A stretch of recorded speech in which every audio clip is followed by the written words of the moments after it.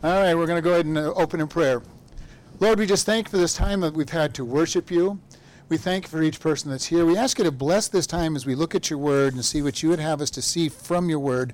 In Jesus' name, amen. All right, we're going to continue in the book of 1 Timothy chapter 1, starting at verse 8.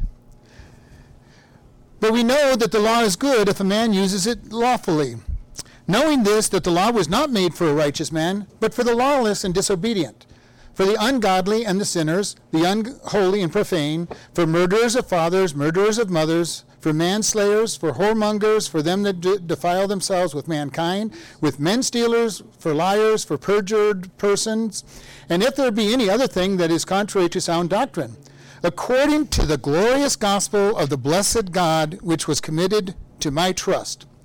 So we continue here, and the first word on that I read was but. So we have to kind of go back and look at what we talked about last week. And we talked that the completion or the wholeness of the law is love, God's love. And if God is dwelling in us, we can fulfill the law as well as we can by letting him rule through us. We're always going to have trouble fulfilling the law because we let our sin nature rule. And God says our sin nature is to be crucified.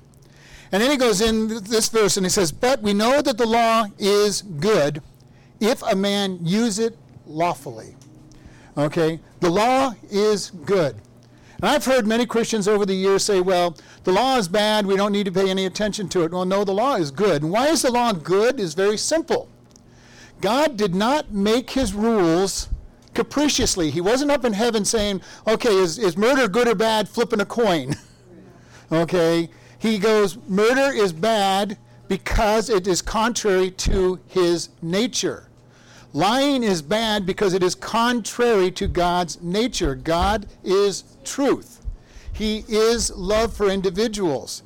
He will not be contrary to his nature. So the law is good because it is all about God's character. It shows us his character. So the law is good. And Paul right here is trying to make sure that nobody ever gets to the place where they think, just throw the law out, it's bad. But what does the law do? The law reveals sin. Okay, Paul said in Romans that we would not know sin except by the law. God came along and said, this is wrong, and we understood it to be wrong. Now we have a conscience that tells us that it's right or wrong, but God gave us a whole set of rules that says these things are wrong. And when we did the evangelism class, one of the things we taught people, the first thing you got to do to get somebody to want to even accept Jesus is make sure they understand that they're lost. Okay? This is why it's hard to reach people who think they're righteous and good, but not following God. Because they go, well, I'm good. I tell the truth most of the time. I don't cheat people most of the time. I don't have low thoughts most of the time. And they think they're good. The law reveals that we are sinners. It says that we're all sinners. Every single person that's on the face of the earth has at least one sin in their life. And I say that tongue-in-cheek because we all know most of us have many, many, many sins each minute, much less in any lifetime. But here, Paul kind of lists out a bunch of these sins that he's looking at. And we want to just kind of look at these because it's kind of infinite. Oh, I wanted to bring out that for the man who uses the law lawfully, and that word really should be purpose, with the right purpose, if we use the law the way it's supposed to be. How many of you have maybe used the law the wrong way or had it used on you the wrong way where people pound on you for breaking God's rules? Now, I know that in many cases they have the right attitude or heart in some cases. They want to see you improve. But one thing I have learned is the law does not improve you. The law just gives you reasons to be disobedient and to be sad and depressed. Does that mean the law is bad? Absolutely not. Paul just said it. The law is good. If God's living in us, we will live out the law because he is going to come out. Just as we spent the whole last message last Sunday on that fact. If God dwells in us, and he does if you really truly believe that he is your Lord and Savior and he is you, he indwells you, and when he indwells you, he will come out. And as he comes out, you will be somebody who is more honest, more loving, more kind, more forgiving. It takes him coming in first, adding with that the Word of God and the Holy Spirit working on you and crucifying the flesh, and it takes time. And we need to be very careful that we're not judging even ourselves by the law. Because we could get ourselves all bound up saying, God, I am just not very good. I am not a very good person. And God's going to say, and what's new?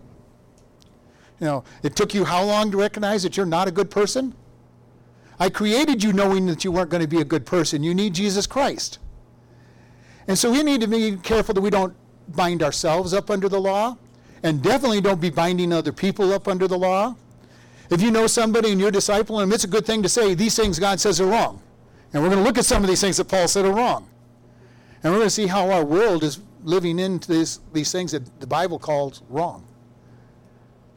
But it's important for us to understand there are rules. God has rules for us to live by. He also knows that we can't keep those rules, which is why Jesus Christ came down to this world, lived a perfect life, and went to the cross. Jesus never sinned. And that is critical for us as Christians to understand, and for the world to understand. Jesus lived a perfect life. He is the only person that has ever lived that lived a perfect life, because he had to be the perfect lamb that went to the cross. If he hadn't lived a perfect life, then Satan would have won and God would have lost. And then he went to the cross to die for our sins so that he could then put us under the blood for the Father to look and say, these are my perfect children. Isn't it wonderful? God sees you in me. If you're his child, he sees you as perfect. Now, that doesn't mean we can just go out and sin. Paul said, don't go out and sin so that grace will abound. But he did say where sin abounds, grace much more abounds. Okay? Very important for us to understand this. When we sin, God gives us grace, but that is not an invitation to go out and sin as much as we possibly can. So I get lots of grace. God's grace is so abundant and more than we can imagine that we don't need to sin on purpose to get him to give us grace. But it says here, listen to this list of things that Paul talks about. In verse 9, knowing this, that the law is not made for a righteous man. Okay, so first off, the law was not made for us if we're following God and we have him living in us. It says the law is not made for us because he dwells in us and he's going to pour out of us. Okay, it's not made for us. Once you've accepted Jesus Christ, the law is not made for you. Now that doesn't mean we go out and break as many of God's laws as possible. But he says it's not made for you. It's made to show people that they are sinners, so that they can come into Christ, be justified. Okay, we've talked several times about the 3 parts of salvation. The first part of salvation is justification. God judicially in the courts of heaven says, when you've accepted Jesus Christ as your Lord and Savior and accepted his sacrifice, you're perfect. Now, you and I both know that none of us are perfect. But in the courts of heaven, God has said, you are perfect. It's kind of like a bankruptcy court that takes all of your bills in the bankruptcy court and with a swing of the gavel says, they're all gone. Okay? Technically, you morally still owe those debts, but the courts have said you don't owe them.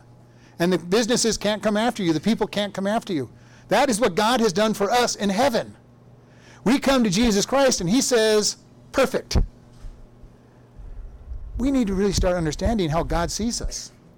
How many of us are afraid to go before God because we're so afraid of all the sins and things we've committed in the week or hours or minutes before we go to him, and we're afraid to go to God? We need to start seeing ourselves. God the Father sees us perfect. Gives you a lot of confidence to go before God. Now he spends our lifetime too in the second part of salvation, and that's sanctifying us. And that's a big fancy word that says he's making us who he said we are. He's going to put us in situations to make us learn to be who he is. He's going to put us in a place where we need to learn to be forgiving by putting us in contact with people that need forgiveness. He's going to put us in situations to be more loving by putting us in contact with people that are hard to love. How many times have I heard, or you've heard, well, I don't go to that church because it's just full of people that are hard to get along with. Well, praise God. God's trying to teach you something. Yeah. If I went to a church and there was no problems, everybody was perfect in the church, I would probably have to say something's wrong with that church. Okay? The Word of God is not being taught. Something is not right there. When God's Word is preached, people are going to be offended.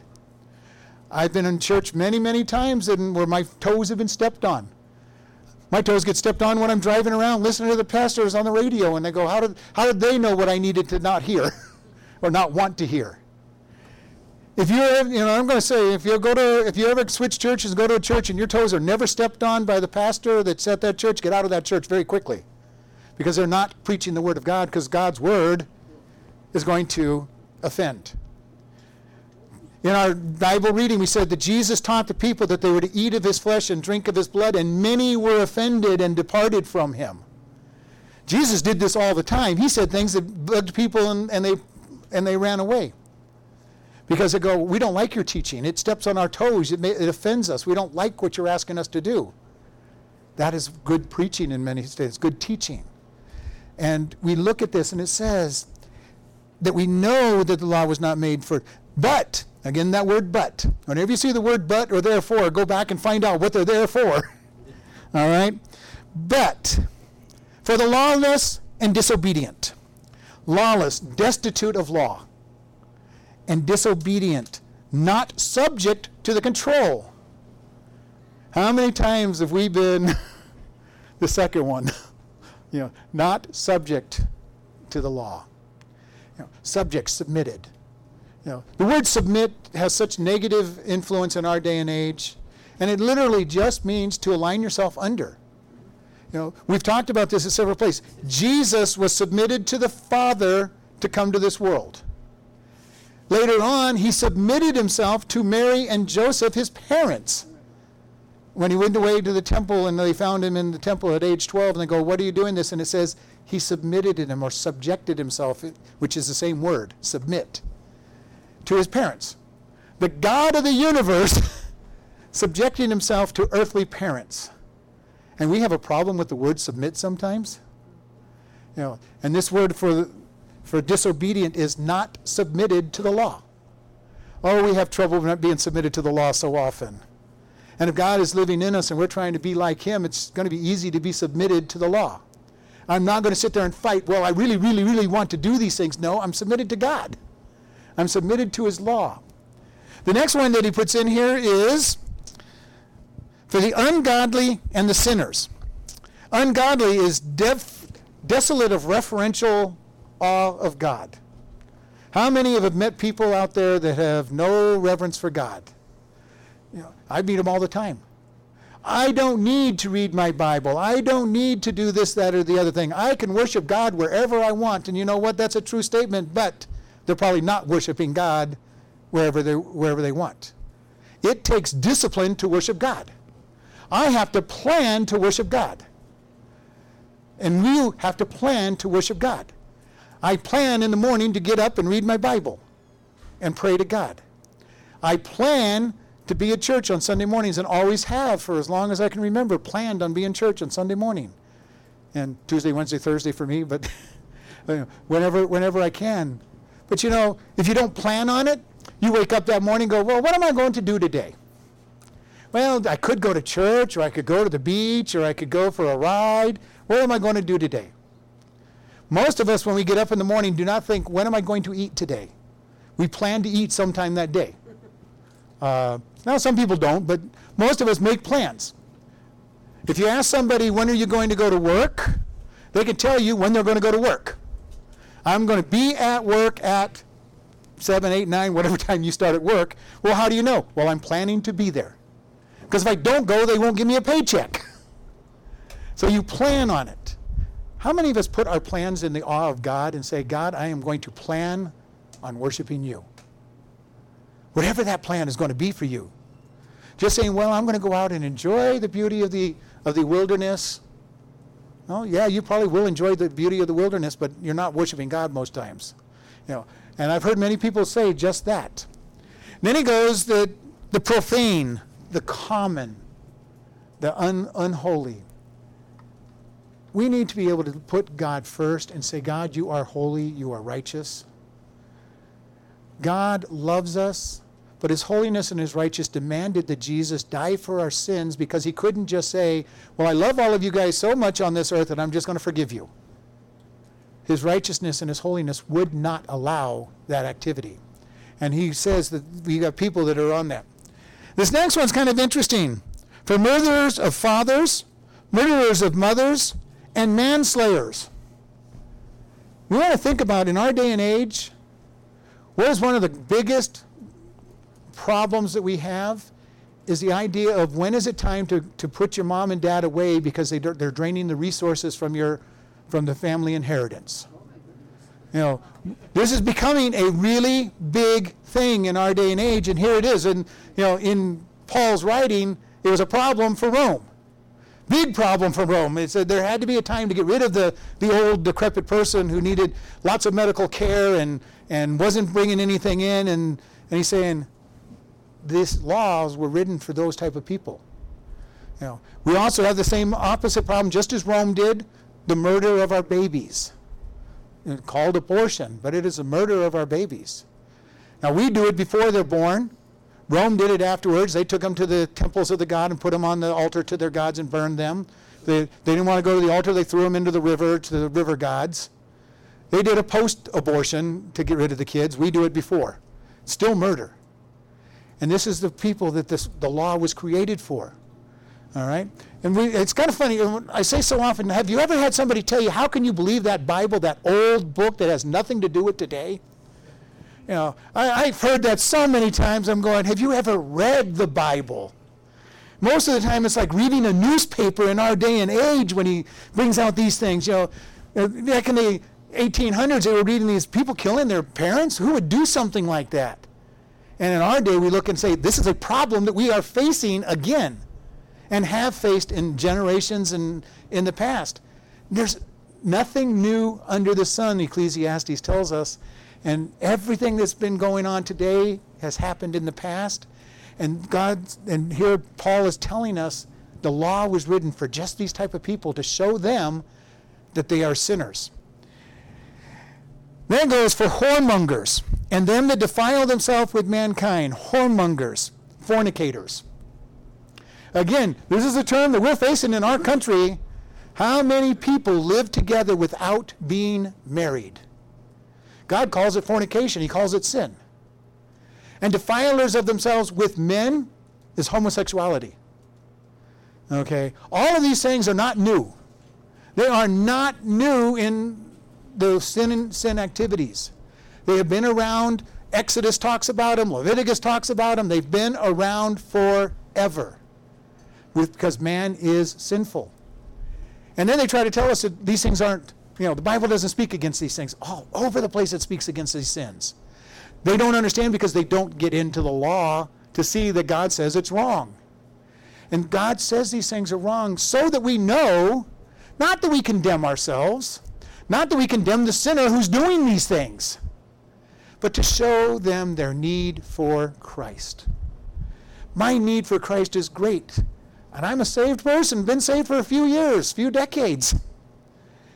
I need him as much as anybody else, and you all need him just as much as anybody else. The sinner really needs him. The one who doesn't know they're a sinner really needs him. Because they're headed to hell without recognizing their sin and accepting Christ. Then he goes for men stealers, for liars, and perjured people. Men stealers, kidnappers.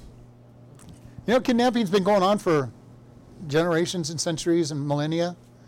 It has gone on for everything, and we know that it's a problem, and God says that's a sin. And for those who lie, that one can be somewhat harder, especially for us even. How easy it is to tell lies to try to stay out of trouble. Now, and sometimes we parents do a bad example for our kids. We tell them not to lie, and then it's not as hard nowadays when we have caller ID, but used to be we'd tell our kids, go answer the phone, and if it's so-and-so, tell them I'm not here. Okay, kids, don't lie, but if I tell you to, go ahead and lie. Okay, how many times do we do this kind of double standard in our life? Kids, you really need to go to church each day, but we're going to go do this Sunday. We're going to do this on Wednesday. But you all need to go to church whenever we're going. we want to be very careful about what we do, because the kids look at that kind of saying and say, well, that's kind of hypocritical. I have to go when you want to go, but you don't always want to go. That's a problem. When my kids were growing up, they knew that on Sunday morning we were going to church. If we were on vacation, we went to church. Who knows where we'd go to church on vacation, but we went to church on Sunday morning. It was just a known fact. We're going to church. Unless we're dying of some disease, we're going to church. And usually that meant somebody better be going to the hospital or we're going to church. But you know, how important is God to us? Have we made our plan to follow him? The other way I would say it is, what will keep you from following God's plan? What will keep you from reading your Bible? Well, they say that there's a very famous saying that the Bible will keep you from sin, or sin will keep you from the Bible. Yeah. If you're not in God's Word, start looking at your life and finding out what sin is in your life. If you're not going to church regularly and making plans to, you might want to look and say, is there some sin that's keeping me from going to church? Because God says these things are important. In Hebrews it says, forsake not the assembling of yourselves together, and so much more as you see the day approaching. How many times do I hear people go, well, I don't need to go to church. You're right, you don't need to go to church. But if you want to be a successful, growing Christian, you better be in church. You need to be taught. You need the other body members to rub you the wrong way and get you angry and show you that you need some growth. It's just the way it is. When you come to church, it's not a perfect place. And a matter of fact, if you found the church that was perfect, don't attend, because you'd make it imperfect. And so would I. Okay? You can't find a perfect church because it's made up of imperfect people learning to become more like God. The more they learn to become like God, the more perfect they will be in their day-to-day walk, but they're still never going to be perfect. Because the last step of salvation is that moment you die, you are raptured, and God gives us glorification. Oh, the beauty of glorification. He will make us who he said we were in the beginning. You know, when we go to heaven, we'll be perfect. The desire that we have to be perfect. Will we remember what we're taught? We won't be forgetting everything that we've been taught. And one of the things that distresses me is all the things I've forgotten that I've learned in the past. And I have to relearn so often. I'm looking forward to the day when I get to heaven and I've learned something and it's going to stick. You know, 1 trillion years from now, I'll remember what I was taught and not have forgotten it. But this is what he says, all these things. And then, for the perjured person, the person who lies under oath, and if there be any other thing that is contrary to sound doctrine, Paul says, in case I forgot anything else that isn't sound to God is sin. Again, why is he doing all this? It's not so that we will condemn ourselves. Satan tries to condemn us of our sin. He wants us to be defeated. The Holy Spirit convicts of sin, and the conviction has a purpose. That conviction is to get us to repent. And what is repenting? It's turning away from our sin and turning back toward God. Okay, I've heard people say, well, I repented. I said, I'm sorry. Okay, great. You're sorry. And what? And what? You're sorry. How many of you ever made your kids tell one of the other kids, I'm sorry? And you get something like, I'm sorry. What are you sorry for? Mom made me say it. Dad made me say it. I'm really not sorry, but I'm being made to say it. How many of us use that with God when we're repenting of our sin? God, I'm sorry I did such and such. Usually it's, I'm sorry I got caught. God, I'm sorry I got caught by others, and now I have to repent or pretend to repent. True repentance is, God, I am so sorry that I have done this. Help me not do it anymore and turn away from that sin. That is what the purpose of the law is. Here is your rules. Here's what you've broken. Repent and turn back to me. Because we will never be able to do it on our own. It's all by his grace and his mercy and his power. And then Paul ends, according to the glorious gospel of the blessed God, which was committed to my trust. The only way that we can be there is through the gospel. The gospel message. Jesus died for our sins. And given just a partial list. You know, And like I say, he tagged on the very end, and if I forgot anything that you have a problem with, it's included by this statement. Anything that's contrary to sound doctrine. Because how many times as you walk with God, has God started convicting you of something that may not be a law? Some of these are real easy. You shall not steal, you shall not murder, you shall not commit adultery, you shall not have lust or covet, God will be before all gods. But how about some of these things that God has told you that you can't do that aren't thou shalt not? Okay? I used to have problems being very critical of presidents, and I'm still not very, very happy with presidents, but God on one particular president got after me. And it's not very recent, it was years ago. And he goes, have you been praying for this person? I go, no, and he basically told me, quit talking about him. Okay? Now there isn't a verse that says thou shalt not speak against the president.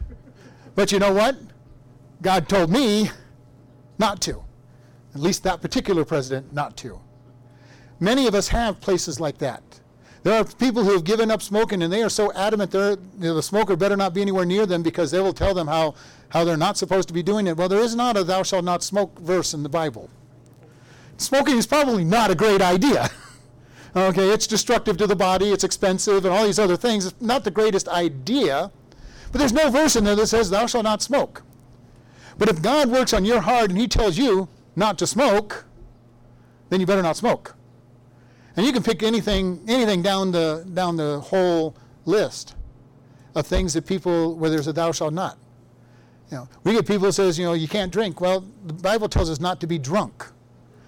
Again, drinking is probably not the best thing to do, but that's between you and God, but he says don't be drunk. Now, if you get into drunkenness, you've crossed the line. There's many places in our life where God puts principles out there and sound doctrine, and if he convicts you of it, don't do it. But don't sit there and try to make everybody else live the way you've been taught to live. You can share why you don't do it because of the sound doctrine part of it, but the gospel is going to be a whole long series of growth. I was witnessing to one guy several years ago. I was in college the second time, and I was telling him about Christ, and he goes, well, it's easy for you. You got your whole life put together. And I'm going, you don't even understand. I go, yes, I'm not dealing with the drugs and alcohol and the partying that you're dealing with, but man, I've got a lot harder areas that God is taking out of my life. And God's not asking you to get rid of those things. All he's asking you is to turn to him, and he will take them out of your life. And that's the greatest news. How do we live victoriously? We let him change us. We let him change us. Now, that doesn't mean we put ourselves in the middle of situations where we're going to sin. If you're somebody who God said don't drink, you don't spend your time in the bar. That's not a wise place to be. If God's told you not to drink and you have a problem with drinking, the bar is not the place to go. If you're having trouble with fornication and adultery, the brothel is not the place to go. It's probably not the place to go anyway, but it's definitely not the place to go if you're having problems with those areas. We want to be careful where we're doing what we're doing. Are we letting God work in our life? Are we filling our life with him? Out of the abundance of our heart, we will speak and act. And this kind of tells you, if you listen to some of the things you say, what's it reveal to you about your heart? Are your words loving? Are your words forgiving? Are your words edifying? Might tell you a lot about what's in your heart. And God tells us that our heart is deceitfully wicked and above all things. Who can know it? We don't even know how bad our heart is. That's why God says, I'm going to take out your stony heart and give you a new heart of flesh that the Spirit is going to be involved with. And this is why, watch what we say. Listen to what you say once in a while. How often do you engage in gossip? And we as Christians are really good at gossip. You need to pray for so-and-so because they have this problem, that problem, and you give all their problems and who they're having problems with, and you really need to pray for them. We hide our gossip many times in this prayer request mentality. And when people go, well, you need to know what's going on, I'll tell them, I don't need to know what's going on. Just tell me they have a problem and I'll pray for them because God knows what their problem is. If they want to tell me what their problem is so I can pray with specifics, that's one thing. But I don't need to hear about people's problems from somebody else. Just tell me they need prayer, and we'll pray for them. We'll put them on the prayer list. We'll lift them up. But the gospel message is that for sinners, Christ died. And Paul says, I get to deliver this message. You know what? We all get to deliver that message. That Christ died for sin. Oh, the preciousness of that desire to serve God. And I hope you take advantage of these opportunities to preach the gospel. Because the alternative of that gospel being preached is that they're headed to hell. If they do not accept Jesus Christ as their Lord and Savior, they're going to hell. No matter how good they think they are, no matter how perfect they think they are, without Jesus Christ, they're going to hell. And this is the sad thing about it. Jesus told them, many will say to me, Lord, Lord, didn't I? And they list all kinds of godly things. God, I went to church, I fed the hungry, I visited the sick, I went to the prisons. And he says, depart from me, I never knew you. Good works aren't going to get us to heaven. You can have a whole pile of good works, but all it takes is one sin to obliterate the entire stack of good works. That important. The law tells us that we need Jesus. And this is what Paul's teaching. Let's close in prayer. Lord, we just thank you for this day. Lord, if there's anybody listening to this message that doesn't know you, we ask that they commit to their heart to you, that they will pray and stand before you and say, Lord, I am a sinner that deserves punishment. Come into my heart and give me a new heart that I could live for you. And we just thank you in Jesus' name. Amen.